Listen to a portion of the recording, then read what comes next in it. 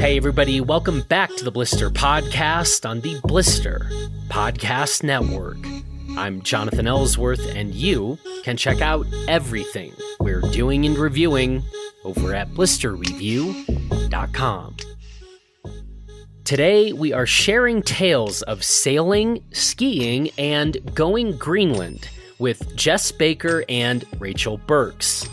Jess and Rachel have quite a shared history, and it turns out that a good chunk of this history, well, came to be on boats. Boats that were used for the sake of going skiing. So, in addition to learning a bit more about their respective backgrounds and their shared history together, Jess and Rachel are, in fact, sharing stories of boating and skiing and talking about this new film of theirs called Going Greenland.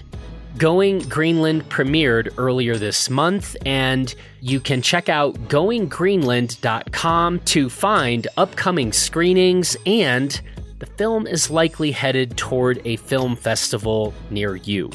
Now, just before we get started, I do want to remind you about our upcoming Blister Summit.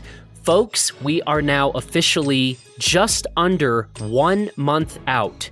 This Blister Summit is taking place right here in Crested Butte, Colorado, and the dates are February 12th through the 16th.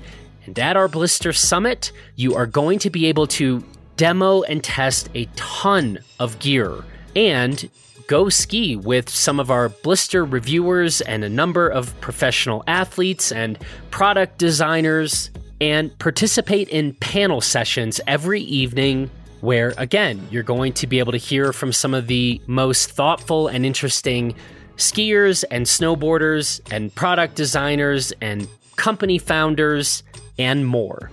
The Blister Summit is for skiers and snowboarders of all ability levels and of every age, so check out the link that we'll include in the show notes of this episode for the Blister Summit to get a whole lot more information on the lineup of events, the brands that are going to be participating, and folks, we are still adding more brands every day. And you are not going to want to miss this event. So check out the link, Blister Summit, February 12th through the 16th, right here in Crested Butte. And now, let's go ahead and get to my conversation with Jess Baker and Rachel Burks. Here we go. Well, I am very happy to be here with Rachel and Jess. Rachel, first question. When did you and Jess first meet? Jonathan, easy answer. Jess and I first met on the Free Skiing World Tour, which predated the Free Ride World Tour. And every single competition that Jess ever showed up to, she won. So everyone else was competing for second place. So that's how I met Jess Baker. Jess, what was your recollection first time you met Rachel? I know she doesn't make much of a first impression, so you might not remember it all. Yep. No, I remember. It was at the Snowbird competition, and I didn't know her yet, and I hadn't met her yet, but she's like down at the final part of the venue, and there's this like 35, 40-foot cliff. And she's like above it, and she's just like, yeah. And the whole crowd is like getting all riled up. And then she just sends it. I don't know if she landed. I don't even remember how it all turned out. But I was like, damn, girl. Like, she just like blew the crowd away. And everyone was like super impressed. And then boom, Rachel Burks was on the docket. I like that. That seems fitting. That's a good Rachel Burks first meeting story, I think. Totally. I'm pretty sure I didn't even qualify for the finals. I'm really not joking at all either. I was like, yeah, I just stopped a big cliff. I got nominated for a little Sick Bird Award or whatever. I didn't even make it to the next day. Who cares? Anyway. So when was that ish? What year are we talking? It was 2004. I promise we won't really do this too long, but I can't resist. Jess, did you happen to attend St. Anne's College, Oxford at any time of your life? Because that was kind of a moment that Rachel and I shared a while ago. Just wanted to clarify, make sure any St. Anne's history. Sorry. Yeah. Okay. Rachel, that's just our thing. I'm glad we cleared that out. Yeah, exactly. That was so random. Yeah. So you two meet we've now established 2004. I have had the opportunity to recently watch your new film, Going Greenland. And in that film, there's specific mention of an expedition in 2018. But there's some history between 2004 and 2018, correct? Yes. So, it's been like this slow buildup between Rachel and I. So from that first moment, seeing her huck that cliff, and then I think the next impression was us dancing on the dance floor in some party, which was a blast. But then, then Rachel and I kind of expanded our careers off into filming and photos and kind of working on separate trips and moving in different directions while still kind of doing similar things. And I have to say, it wasn't really until, and we were seeing each other and we were kind of randomly able to connect, but it wasn't until 2016 where we had this Smith photo video shoot as athletes together. And it was up in Canada, this hut trip. And we just really reconnected on that trip. And it was from that point forward that we started planning out some trips. Well, I sort of just invited her. I was like, hey, you should come on these crazy things with me. Is that about right, Rachel? Yeah, that's pretty much right. Yeah. I mean, we got invited on that Smith trip. And then,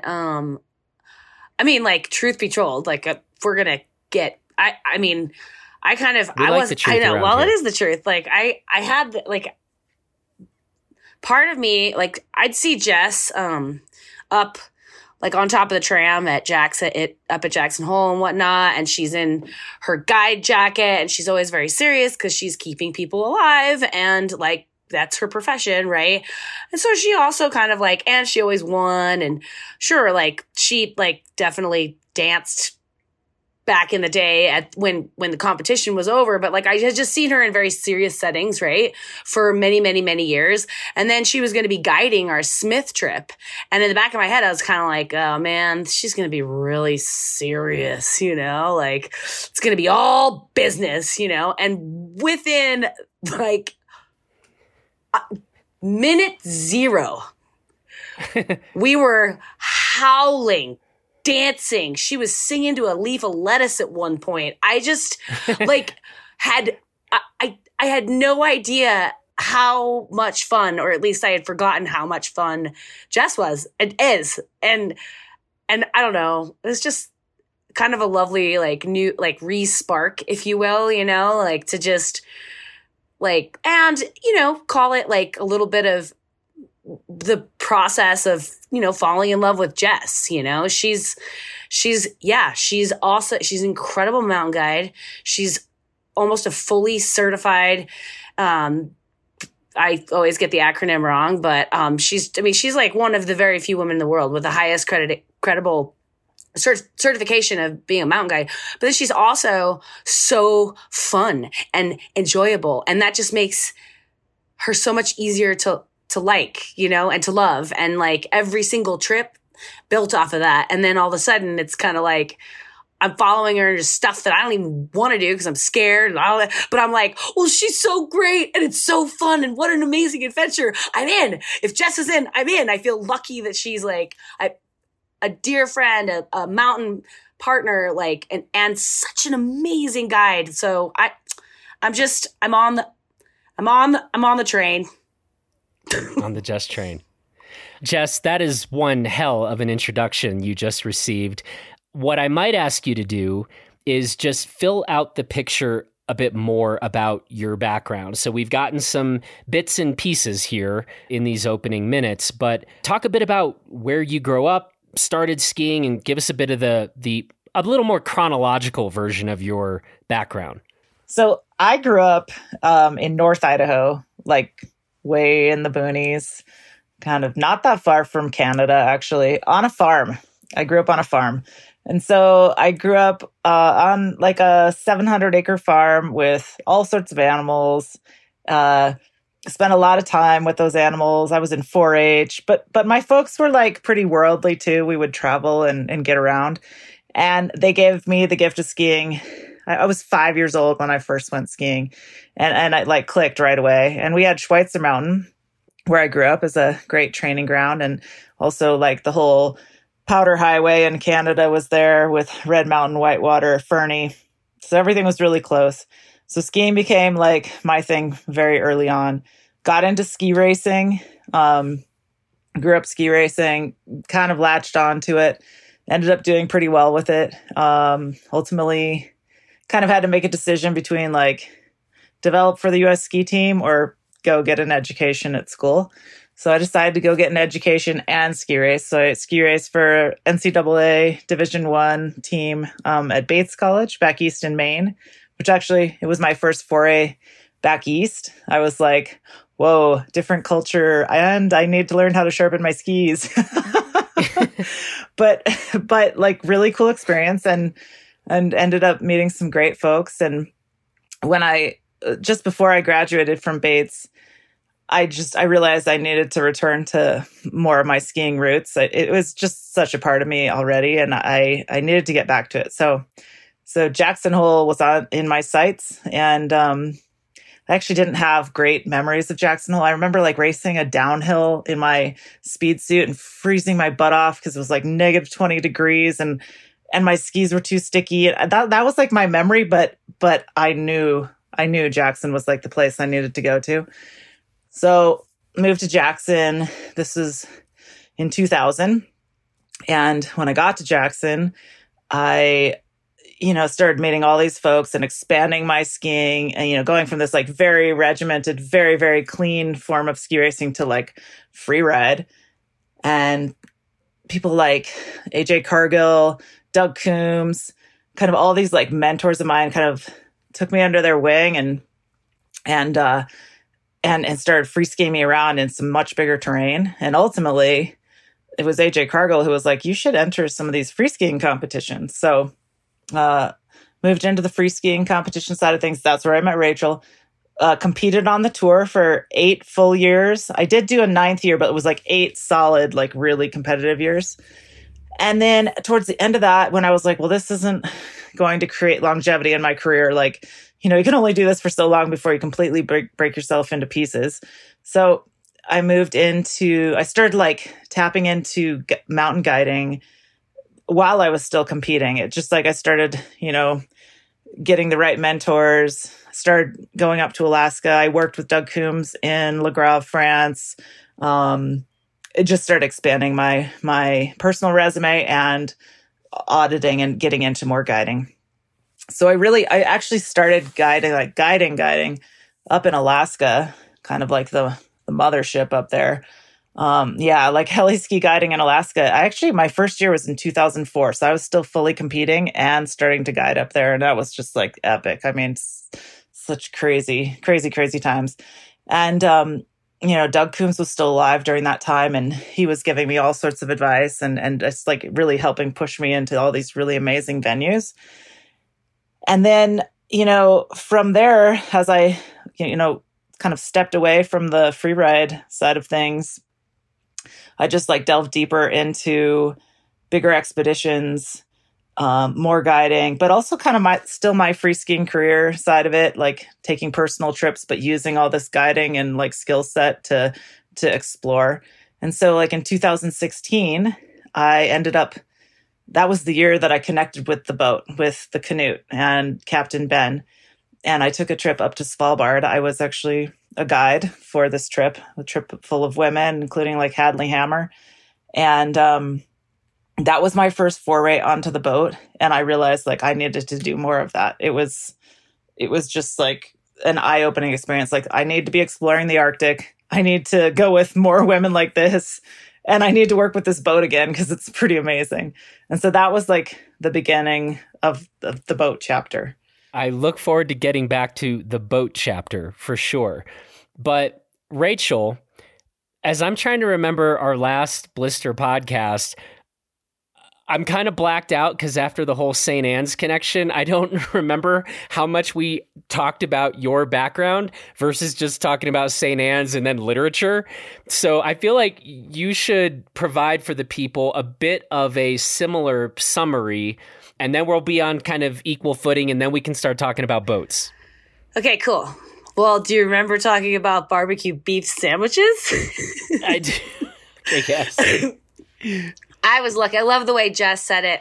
She was gifted the gift of skiing. Her parents gifted her. That's such a beautiful way of saying that. My parents also took me skiing.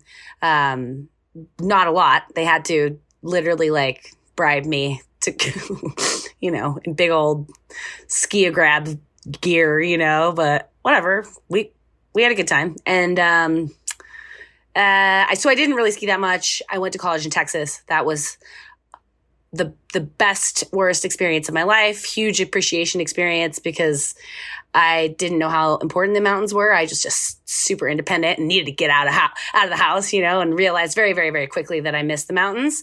So I left the college that I was at. And my favorite is that my parents called me a college dropout.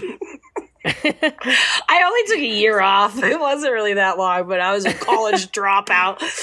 It was great, though. It was fantastic. I went and got a job at Snowbird, started working in the rental shop at Snowbird. And that kind of like was the first time that I was skiing every day. And I really was. Like I had to be there every day. And then you'd work like a split shift and ski in the middle of the day or ski in the morning and then work in the evening, vice versa, whatever, So started skiing a lot. And I had a couple friends that were like, Bert, you're pretty good at this. You should probably do one of those competitions. And I was like, I thought they were making fun of me. So I watched one of the competitions and I remember thinking to myself, like, dude, these girls aren't like hitting big airs, like, but the guys are. And that really pissed me off. And I also kind of watched and thought maybe I could do that. But I think that's what we all think until you get thrown into I didn't win anything. So I clearly wasn't really competing. I wasn't. There's a good chance in my head I thought I was a little better than I was. But anyway, so I started competing, picked up some sponsors, and then serendipitous that I would share the same sponsors as Jess Baker. And that's what got us on that initial Smith trip in 2016. Gotcha. Well done. Okay, boats. Jess, let's talk about boats as we continue to make our way, to talking about this current or latest project going Greenland. So we're at now 2016 and boats. Take it from there, please. Okay. I'm going to back us up just a little bit from 2016 because I did have kind of a pretty like profound boat experience in 2008. It was my first boat created adventure. And I had been like heli skiing in the Chugach for like 4 years at that point. And in 2008, I gathered a group to do a boat trip in Prince William Sound up in Alaska to access all the parts of the Chugach that the helicopters weren't able to access because I had been dying to see that terrain.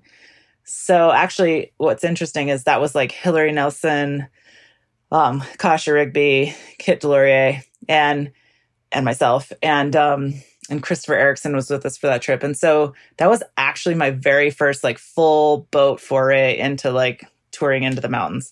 And it was kind of miserable. Like it snowed out almost every single day. It rained on us too. The boat was like a kind of an old fishing boat that we sort of modified to make it okay for skiing, but it was kind of gross and whatever. We just made it work. And it was this like amazing trip, to be honest, and a really great time to bond with those people. But it made me realize, I think, that might be like future access to a lot of mountains that many people can't get to. It's just like a little harder to do, a little bit trickier to pull off. But when you do, there's like big rewards. So that was 2008. Then forward to 2016, that was really my next biggest boat foray. Like I said, and that was, I got invited to go guide a group of women. It was a film project, but guide a group of women up in Svalbard, which is north, up in the polar regions, way up in the Arctic.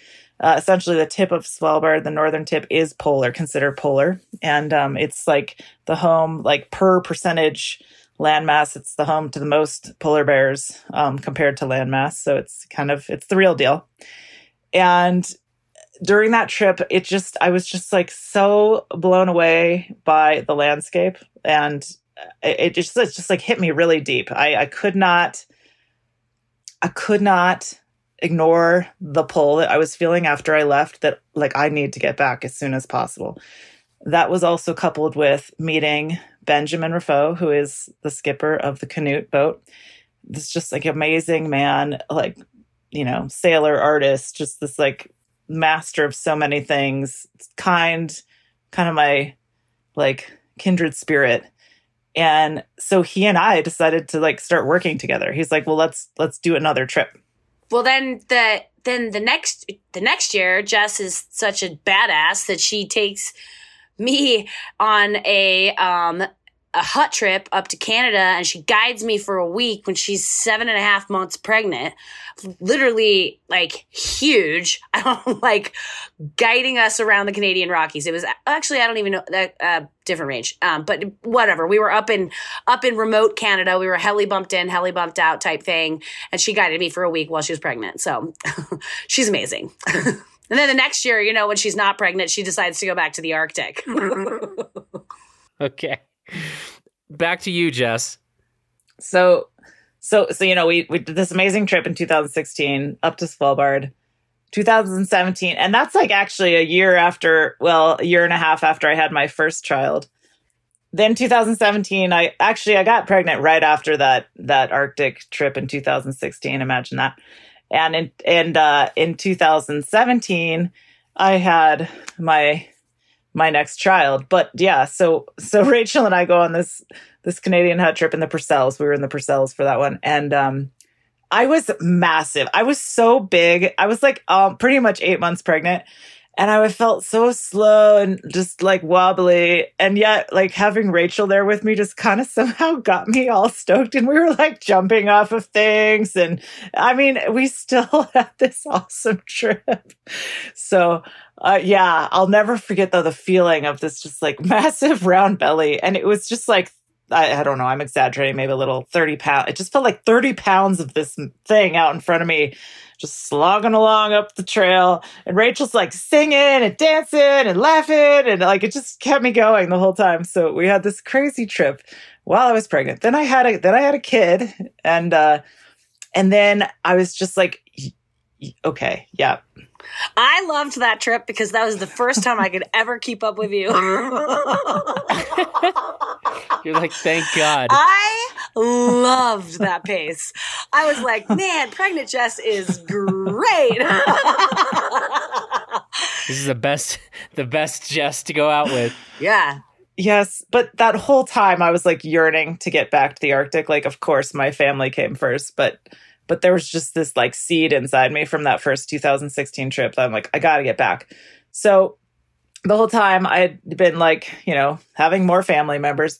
I also had been in touch with the captain, and he and I were like Captain Ben. Captain Ben. And Captain Ben and I were like, we were crafting the next adventure. And so ultimately what we came up with was, you know, he was going to bring the boat to Norway. And I was like, sweet. Okay. I want to catch the boat in Norway and let's sail from northern Norway across the Barents Sea and then sail and ski our way all the way to the most northern tip of Svalbard. Let's do that. Wait, Rachel, is this story going right?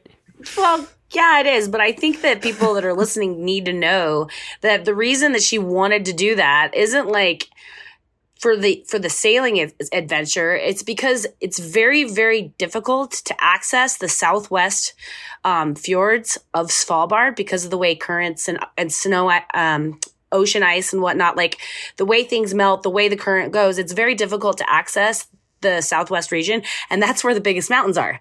And of course, that's where Jess wants to go always. So that I think that there's something to that, is that she's always like, even before we go to bed, if she and I are in the same room, she's on her phone, like looking at mountains on her phone. She's just constantly looking at mountains that she wants to climb. She wants to access, and she said to Ben, like, hey, I can't, how do you get to these mountains here? And he's like, not from Longyearbyen, you'd have to make the crossing with us in order to access that. And Jess is like, oh, sweet. That sounds great. It's not great. Why isn't it great, Rachel?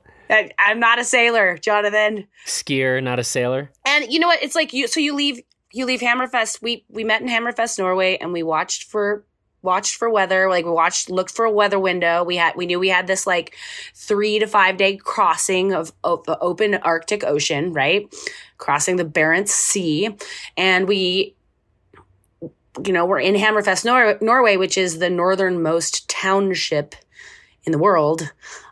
Sailing north from there up to Polar Bear Town. You know what I mean? You're like, yeah.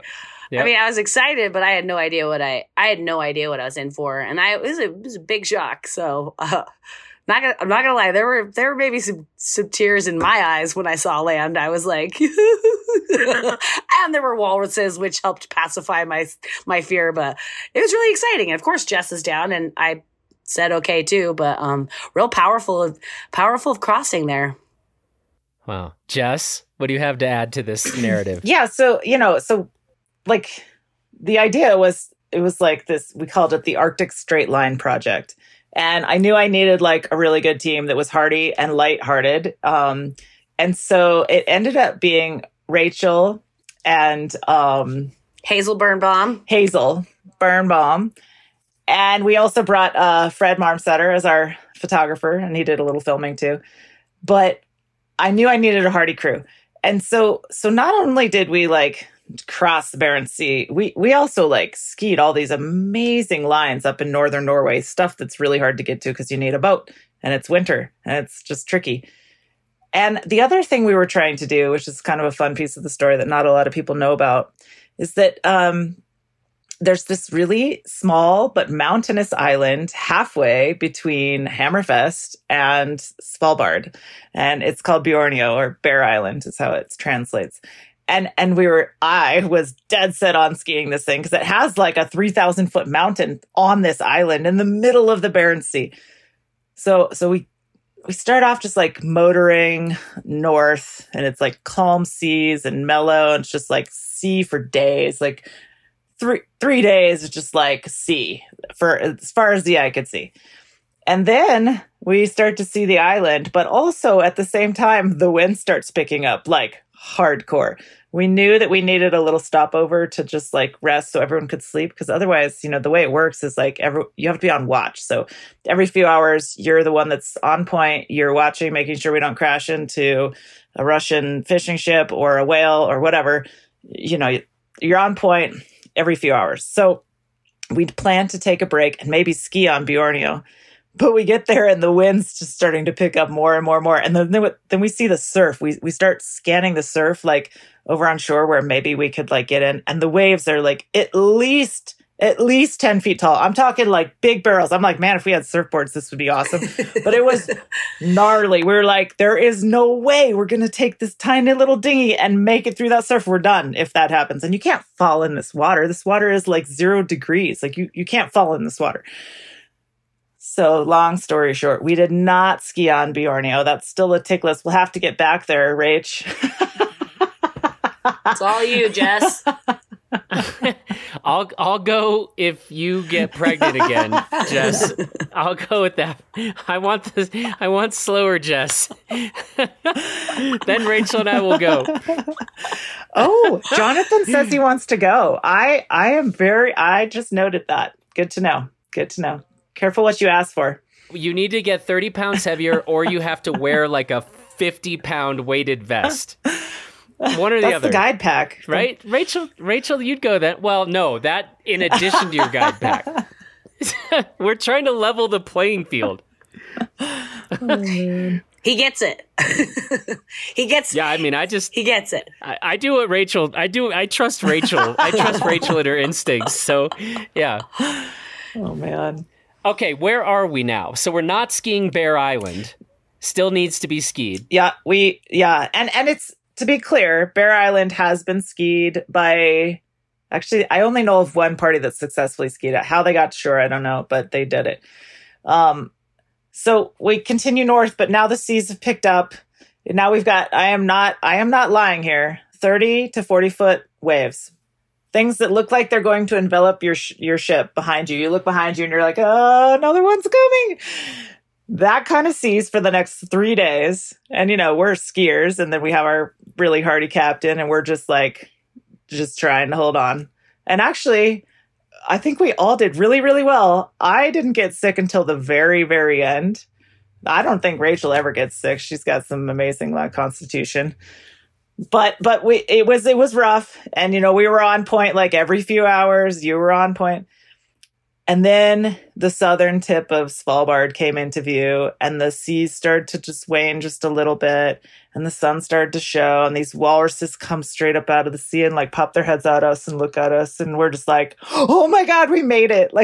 We've done it. We did it. We crossed the Barents Sea, and now we're in the most epic terrain in the southern tip of Svalbard. Just mind-boggling. I think I did cry also, like Rachel was saying. I saw the land. There's this photo of me that really captured the moment. And I'm smiling ear to ear, but you can also see tears down my cheeks. It was just we did it. Oh my gosh. Yeah, we hadn't slept for a long time. So, we were tired, scared, emotional. That was pretty powerful. That was a pretty powerful arrival. Man, this is just getting us to the arrival. No. We were just talking about crossing the, that was a scary one. Jess is like, you should do this. I said, sure, let's do this. And then I paid for it. It was really scary. And then the polar bears and whatnot. Yeah, we got to ski some cool stuff. But I mean, I said I'd never go sailing ever, ever, ever, ever again, especially on that boat. And she invited me back the next year, and I said yes before even hesitating. Because you've already established you kind of mostly just want to hang out with Jess. Oh, it's true. So you're like, oh, okay, I guess I gotta go on this one. The Arctic also does. It's magical. There's something, once you ban, part of your soul will always remain. And there's that little counterpart that's constantly calling you back. It's so special. The ice it's very special. Where are we timeline-wise now?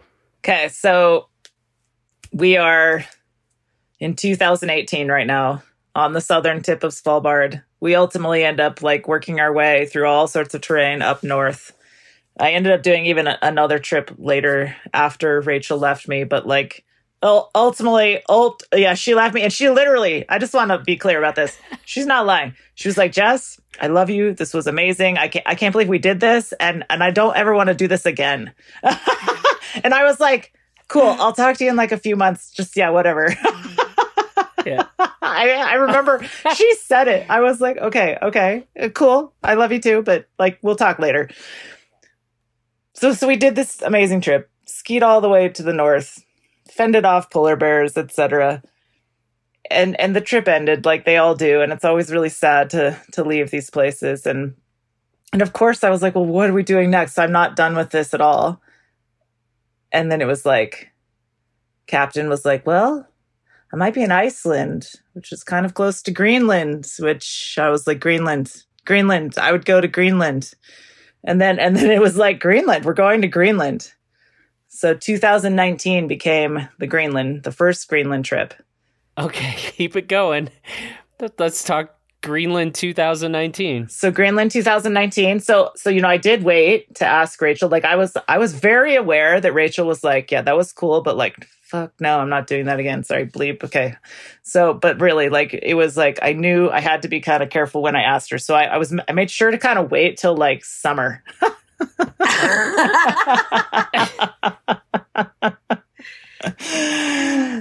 Yeah, I was like, I'll just be really, really tactical about this. And so I was like, hey, Rach. And, you know, we had gotten her, at that point, she was working with a clothing sponsor that I was working with, and they had started to have a lot of interest in helping fund this next trip. And I was like, it's a no brainer. Like, we're sponsored for this. Like, I need you. You're the one. Like, I need you to come with me. And she said yes. Rachel, why'd you say yes? Just thematically speaking, because I say yes to Jess maybe more than I should. But I also, I missed the Arctic. I missed glaciers that, you know, are 5 to 20 miles wide, you know, and I don't know. So, and Greenland just sounded so exciting. And it was awesome. So I said yes. Okay, well, I know we need to eventually get talking about, you know, the latest trip. But so can you give us a few details on Greenland 2019? Yes. Rachel? I can do that. So Greenland 2019 was like quite literally the most successful, like 3 weeks of skiing that I've ever had. Maybe not 3. It was the 3-week trip, but there were whatever. The skiing was probably only like 14 days. Anyway, point being, it was the wildest thing on the planet to have perfect corn every single day for the entire trip. Sun, corn, we could get the dinghy to shore, we could navigate, like it was so good and consistently we actually took a sunny day off just because we were exhausted. And that's unheard of. Yeah. You never take a sunny day off, ever. We took a sunny day off because we were so exhausted. So that's how successful it was. Well, when we came back, we did find out, unfortunately, that was due to the fact that 2019 was the beginning of a huge, huge heat stroke for Greenland. The beginning of some very, very warm, well, the warmest years ever. So it was like, we had a great trip. And then it's like a bittersweet. You're like, ooh, there's a reason for that. And that reason isn't necessarily something exciting. So we had this like really successful trip, explored all sorts of like uncharted water and terrain, and actually went deeper into some of these fjords than any other boats that we know of that have gone with skiers prior. We went further in. We just like went deep, had the weather for it. But we noticed the melting. It was like oddly warm. I mean, we were like in our ski bibs with just like sports bras on and just like cruising these skin tracks, super hot. Really amazing skiing, but just like a little worrisome with the melting. And we were like filling our water bottles everywhere we were, just like melting glaciers. So it's true. So when we got back and we were able to like reconnect with internet and whatever, we started researching and we were like, whoa, warmest year on record, or almost the warmest year on record. 2012 was also another one, but we were like there witnessing it and being part of it. And while we didn't really know what was coming, like a pandemic, essentially, part of me was like, whoa, this is like much bigger thing than just exploring and skiing and connecting with nature. This is like, we're talking global warming here. And the more I did research, the more I was like, whoa, like Greenland's getting like exponentially affected by this warming. And it's been steadily increasing as like, you know, CO2 particulates have been increasing in our atmosphere. And I just started like doing the research. And I was like a geologist in school, and I actually did a bunch of climate work. And so as I delved deeper, I got kind of nerdy about it. And I was like, oh my gosh, this is crazy. And this is a story that we're now kind of a part of and we have witnessed. And so both Rachel and I think we were like, wow, we kind of need to go back. But then the pandemic hit. And everything got shut down. And like any plans to go anywhere was like, nope, never mind. We're not doing this. And then we came out of the pandemic. And the boat captain was like, all right, I am willing to meet back in Greenland again if you want to. And now that brings us into present day Going Greenland movie. Little shift with what the boat became too. So we can start that story next. Well, wait a second. What I want to go to is, so Captain Ben's like, hey, we can do this again. At this point, Jess, do you call Rachel? It's like, hey, Rach, what's up? How you doing? Like, I want to hear how the invitation goes this time around. Well, so thankfully. Actually, wait, Rachel wants to interrupt. You go. Okay, Rachel, you go ahead. Well, I mean, I was actually kind of feeling like I couldn't wait to get back on the boat because we had just had like smooth sailing and corn skiing and sunshine, and I was like, yeah, let's go back to Greenland. You're like, sailing to ski is awesome. Yeah, well, fast forward to this May. It snowed 6 feet before we arrived, the day before we arrived.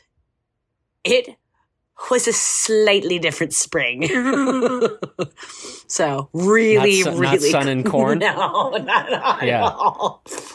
So the saying yes was the easy part. You were pretty in. Oh, I was in. Yeah, you're like me, short memory. Like I always say, it's like goldfish memory. I think we might share that in common. Oh, for sure. It's like I always say, I always dress for a day of skiing. I dress dependent on what the last day of skiing was. So I always dress for yesterday. And like, I'm like, oh yeah. So if it was, sun and corn, like that's just what this next thing will be. And at some point I might learn that isn't always true. But at this point in my life, I don't actually think that I will learn. Jess? Okay, but that's like you've nailed it on the head with that analysis, because Rachel like talks to our cinematographer separately. She's like, oh, you don't need a puffy. Like it's going to be like warm. And I was like, as a guide, I'm like, no, I'll always bring the puffy. Like we're in the Arctic. Like, no, bring the puffy. We get there and it's like cold, like really cold winter. I was like, oh, hey, Eric, did you bring that puffy? He's like, yeah, I'm so glad I brought the puffy. So bad. All right, so basically, no one should take apparel advice from me or Rachel, is what we're establishing. Okay. So, pandemic happens. And actually, during the pandemic, like, all these warm years are happening. It's like, we keep hearing, like, ooh, Arctic's melting at a faster rate. Greenland ice sheet melting at a faster rate. I keep seeing all the headlines. I'm subscribed to all these, like, scientific journals, and they're all flashing me this news. We start to come out of the pandemic. I start doing the research. Greenland's opening up. We're able to travel to that country. I call the captain. He's like, yep. I'm like, however, have you modified the boat? Because his dream in 2019 was to modify the boat so that it ran on like purely renewable energy. And this is in the planning stages, but I was like, did it happen? Like, is it good to go? Like, are we a renewable energy boat? He's like, yeah, we did it. Like during the pandemic, we have transformed the boat. We threw out the diesel engine and now it's like, an electric motor with battery cells and lots of solar panels and wind turbines. And that's how we're going to operate now. Which was cool. It was like, there's the story. It's like, we're going to go back. We're going to see what kind of melting happened over 3 years that were already recorded as some of the warmest on record. And we're going to travel on a renewable energy boat. So like, we can actually attempt to do this with a greener footprint. Even though we're going to like fly there and do all these things, there's just like a piece of this trip that's like really going to come together in this theme. And it's going to be the real deal. Yeah. I mean, I was in. I think it's really cool. He also he raised his family on the new and improved Eco Canute during the pandemic, which is pretty cool. The family lived on the boat for 2 years, and so yeah, I mean, pretty exciting stuff. The new electric engine was a fraction of the size, and Ben always hated the sound of diesel, so it was he was really excited about the engine. He said it over and over and over and over when we did motor a little bit this trip. He's like, do you hear that? Do you hear that? Yeah. It's so quiet. You can't hear anything because he hated the old engine. So he was excited about it. I was excited about it. So, I mean, that, didn't last the whole trip, but, whatever. The excitement, you mean?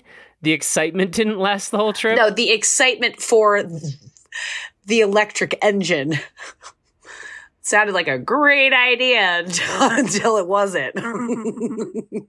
I feel like I just need to say more at this point. Jess?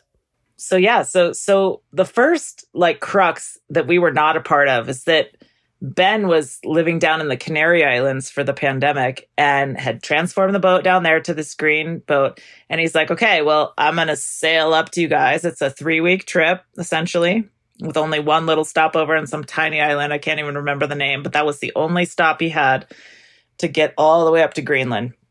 So he knew this was a big trip, but a couple things happened right before he left that kind of delayed his departure. And so he leaves, and we know this, and this is 3 weeks ahead of us going that direction. Yeah. So I get this this kind of cryptic, slightly desperate text 2 weeks in, and he's like, I'm not sure I'm going to make it. It's really rough. Conditions are tough. This is dangerous. I will be in touch when I can. And I was like, oh no, I think I still have the text. It's like, uh-oh. And then I wrote back, I said, okay, your safety matters most. And then I didn't hear from him. And then we're getting on our flights, headed to Greenland. I'm like, oh my gosh. Yeah. Wait, so yeah. Seriously, you're you have to leave, or you choose to leave without having heard. So what, wait. So what are you well, I guess we'll just get over there and maybe we're going to assume Captain Ben's got this, but maybe it will be a day or 2 or 3 or 10 later? Yeah. Okay. Yeah. I mean, essentially what you're saying is true. We knew he was en route and we knew there were no other stopover points. So it was either he lay adrift at sea and never makes it to us, or he's going to make it to Greenland. So sure enough, I believe we got to Copenhagen, which is where we had to go initially to then fly back to Greenland. And I got another text and it says, I'm 3 days out, which actually aligned because we were we had a pretty big system of layovers before we could even get to where we needed to be. And I was like, okay, so it's working. It's going to happen. We make it to Greenland, and even in Greenland, you have to you start at Kangerlussuaq, which is this old U.S. military base further north. It's literally there's nothing there except an airport and one small cafe.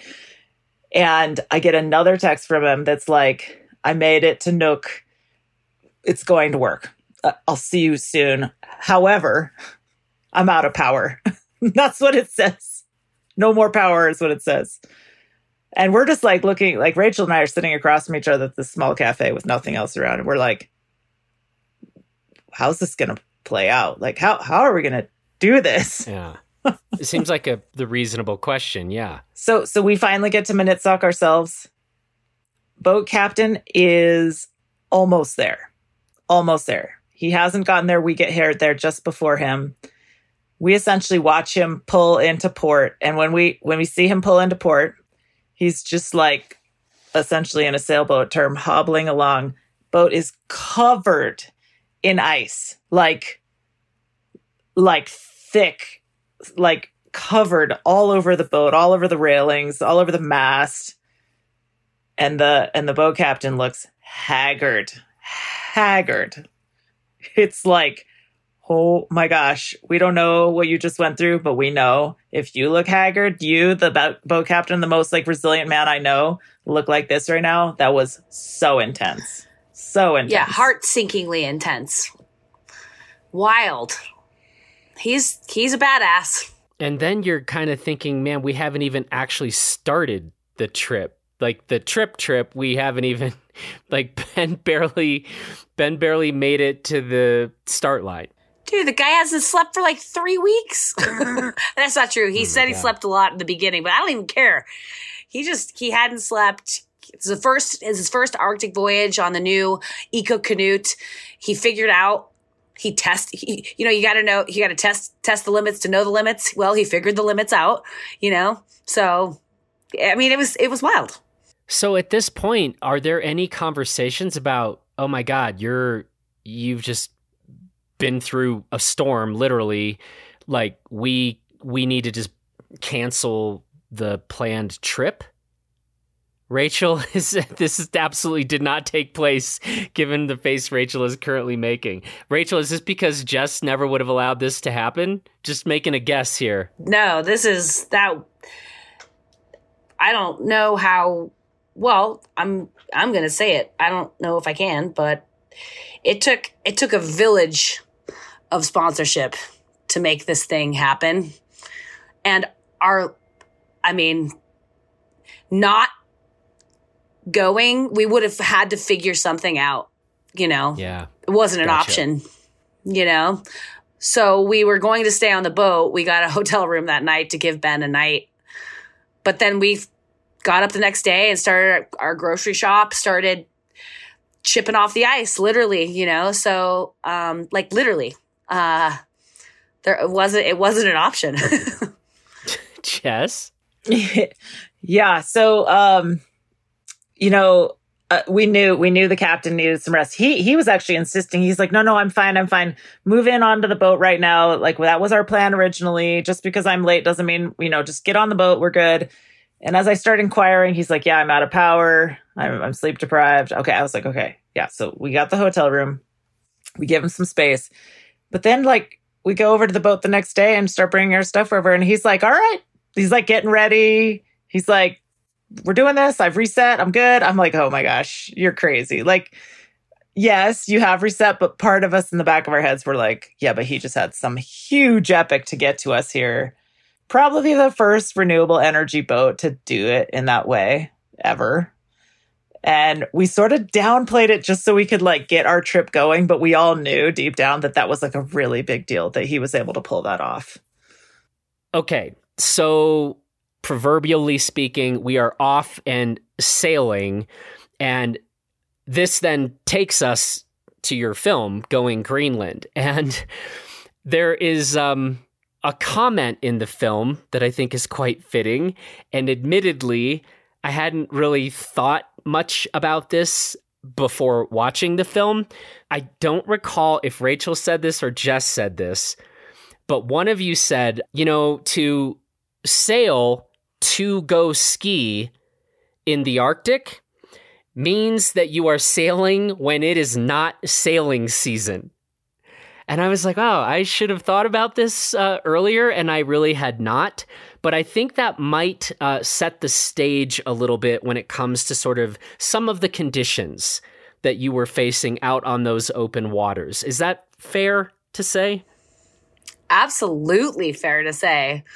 I've been on the boat in the wintertime, and it didn't even register to me, that skiers want to be in a snowy place at a substantially different time that a sailor wants to be sailing around said place, and a lot of the fjords are still iced up. There's sea ice. There's, it's not necessarily a good sailing season when the skiers want to arrive, and so it was definitely,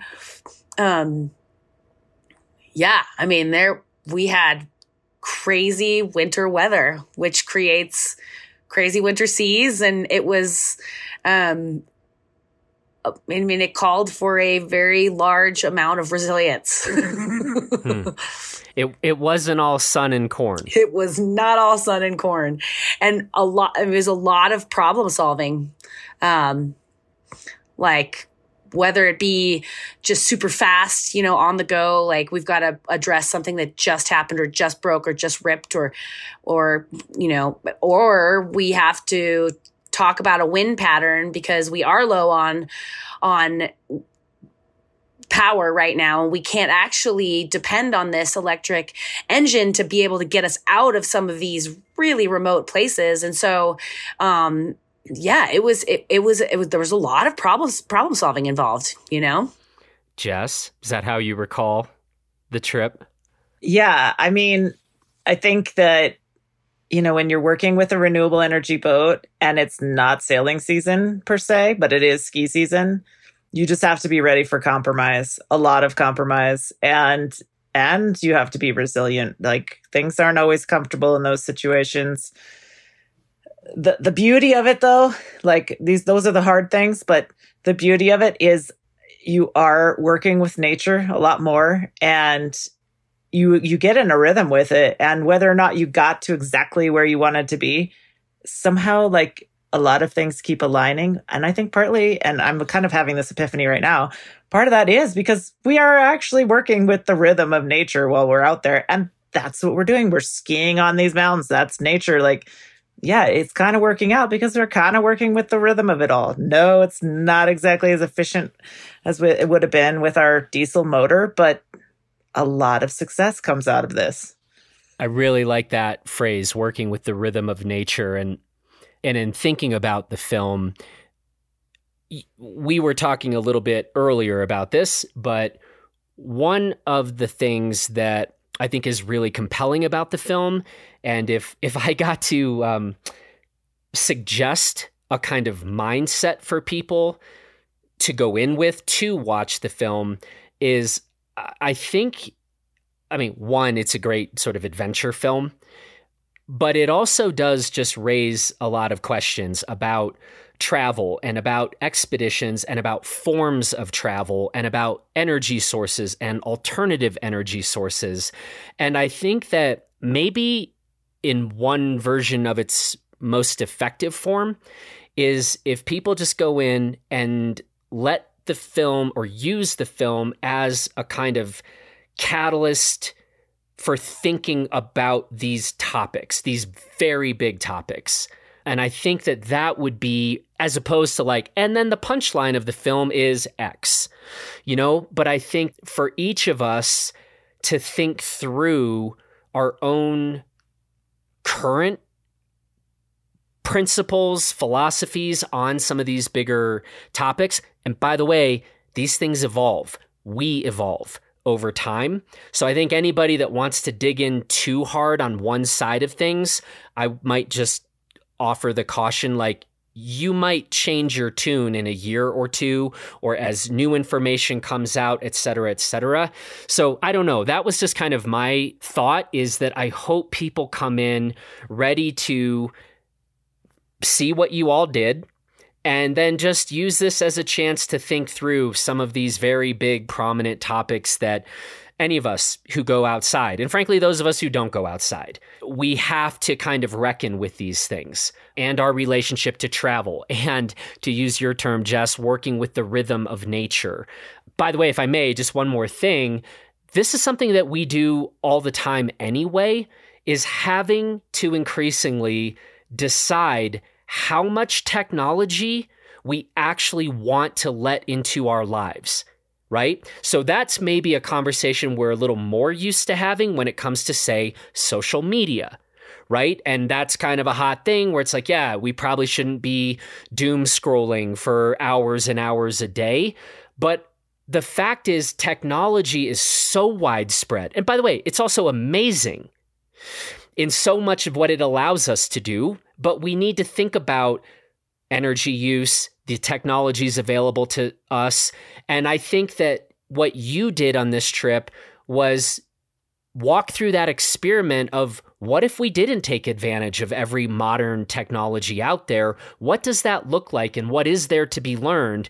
And maybe that will inspire us to be like, do I need that smartphone, or do I need it as much as I use it, et cetera, et cetera, et cetera. Sorry for that longer take, but we finally got to the film, and I did want to just share a couple of the things that the film kind of had me thinking through, and that I hope maybe some others go into the film and see it with some of those questions to mind. Totally. And I mean, you think about it, like, back in the day, sailing was the technology, right? The new you know what tech. I mean? Like, that was the technology. And then, now fast forward to modern day and you have engines that can, and engines and maps and internet, even when you're in the middle of nowhere, you know, and all of these things. And you kind of forget about the rhythm of nature, right? Because you just motor straight through it. And one of the cool reveals to our trip was that we were kind of reverting back to not being reliant on that specific technology and kind of falling back into a rhythm. And my brother actually said something to me that really resonated, but he said, Rachel, you're the queen of FOMO, right? Like you hate to miss out. And it felt at times when we were on this boat and we couldn't get to where we wanted to go, it felt like maybe we were missing out on some of the things that we knew were so good and so amazing and right there and so close to our grasp, you know? And he said that the beauty of what happened with this specific trip is that you weren't missing anything. You had this amazing reveal to where you realize that you start to look at more, you know, you aren't tunnel visioned, you're like motoring through a fjord on your way to get somewhere. You had to stop and open your eyes and see all of the different possibilities. And we ended up skiing this amazing line that we would have motored straight by. There's absolutely no way we would have skied it. And it ended up being one of the most amazing lines I've ever skied in my entire life because of that, exactly what you said, like just not being able to rely on that form of technology. Not being able to dictate exactly where we're going today. Yeah. Yeah. So it's interesting. I kind of see it twofold, actually. I see it as like we're letting go of some technologies that maybe don't serve us that well anymore, like a diesel motor. I mean, diesel engines, combustion engines have been like an amazing technology, have allowed us to travel all over the place. But we took that away to actually add some newer, greener technology that I think will only expand and improve over time. And I think that will become a much higher technology. I mean, it already is expanding. Look at like electric cars and whatnot. But I just think by stepping back and slowing down a little, it allowed us to appreciate like a new way of travel. And also really start to consider just like through a slightly slower way of moving a broader perspective, truly just like in a lot of ways, just a much broader perspective. Well, I'm looking forward to more people seeing this film. And where will they be able to go? Where should they go now to find updates on where and how to see the film? Okay, so we've premiered in Jackson, Wyoming, big success. And now the big question is, where can we see this film? So we're entering into film festivals right now. And as soon as we start to see the schedule of events, we will be updating everyone on goinggreenland.com, goinggreenland.com. Excellent. This has been fun. Thank you for the tales of sailing and skiing and friendship and comps. And Rachel, thank you so much that if Jess ever asks me to go ski with her somewhere, I'm going to insist on like the 45-pound weighted vest or there's no deal. So I appreciate that. That seems like a good bit of self-preservation. You're welcome. Advice you've given me. Yep.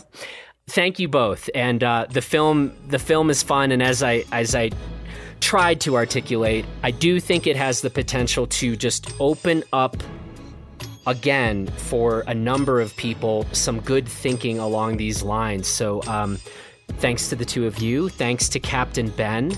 Good luck with everything going forward. Thank you so much, Jonathan. It's been a pleasure to be on here with you. Serious honor. Thank you so much. I've missed it. It's so nice to be back on your podcast. Thank you so much for including us. Well, thanks to you two, and we'll talk soon. Okay. Well, that's it for this edition of the Blister Podcast. I want to say thanks to Jess and Rachel for the conversation. Thanks to Taylor Ahern for producing this episode. And from the entire team here at Blister, please take good care of yourself and everybody else. We will talk to you again later this week on all of our other Blister podcasts. Bye, everybody.